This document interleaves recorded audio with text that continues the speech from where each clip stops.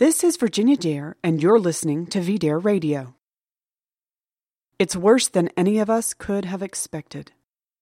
Almost 200 police officers in Rotherham, England, are under investigation following claims not only didn't they shut down the Muslim child gangs plaguing the city, but they actively protected it. One officer and local politician is said to have set up a deal where one of the perpetrators, a relative, was assured of no punishment if he returned one victim. Another police officer is alleged to have actually joined in the crimes, including having sex with underage girls, giving them drugs, and warning the Muslims when investigators were searching for children. For more than 15 years, an estimated 1,400 young women were victims of rape and sexual assault at the hands of mostly Muslim gangs. The authorities actively refused to take action because they did not want to be accused of being politically incorrect. It's important to remember that this didn't happen because the town was suddenly conquered by radical Islam or Sharia law. It was simply a product of mass third world immigration with a feckless political culture. The city government wasn't populated by extremist Muslims, but perfectly ordinary labor counselors who simply did not care that young women in their city were being essentially tortured for years at a time. After all, they were white. They probably had it coming. Of course, young, naive women are supposed to be protected by the men in their own family. Girls as young as 11 being approached by men who tell them they are in love simply are not able to protect themselves. So you're probably asking, where were the fathers? Well, many fathers did try to protect their daughters, and you can probably guess what happened. The fathers were the ones who were arrested by the police. When these reports first circulated in 2014, I simply attributed all this to politically correct bias. But these new reports show that many women didn't go to the police because they could not trust law enforcement to protect them. Indeed, law enforcement wasn't just on the side of criminals, but were the criminals. This is an actual rape culture in action. And as you might expect, there has been almost no coverage of the issue by the American media.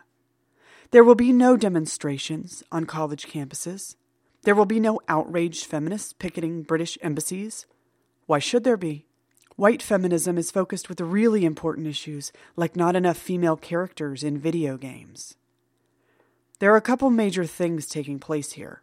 First, mass immigration leads to the breakdown of law and order. For all the talk about the rule of law, the nation isn't rules and regulations. The nation is the people. And tribal and religious patterns are proving more durable than a bureaucratic state. There are a huge number of highly paid bureaucrats whose only job is to protect children. Yet they not only failed to do so, they deliberately turned a blind eye or even joined in the exploitation. This is an important lesson for anyone who believes the Western way of life can somehow survive an unlimited number of third world immigrants. Second, this is Anarcho-Tyranny. The police are very eager to enforce the law when it comes to the indigenous British people, and they still haven't learned their lesson. Indeed, the forces of law and order are leaping into action in Rotherham because they're worried about so-called far-right demonstrations and, quote, rising tensions between communities.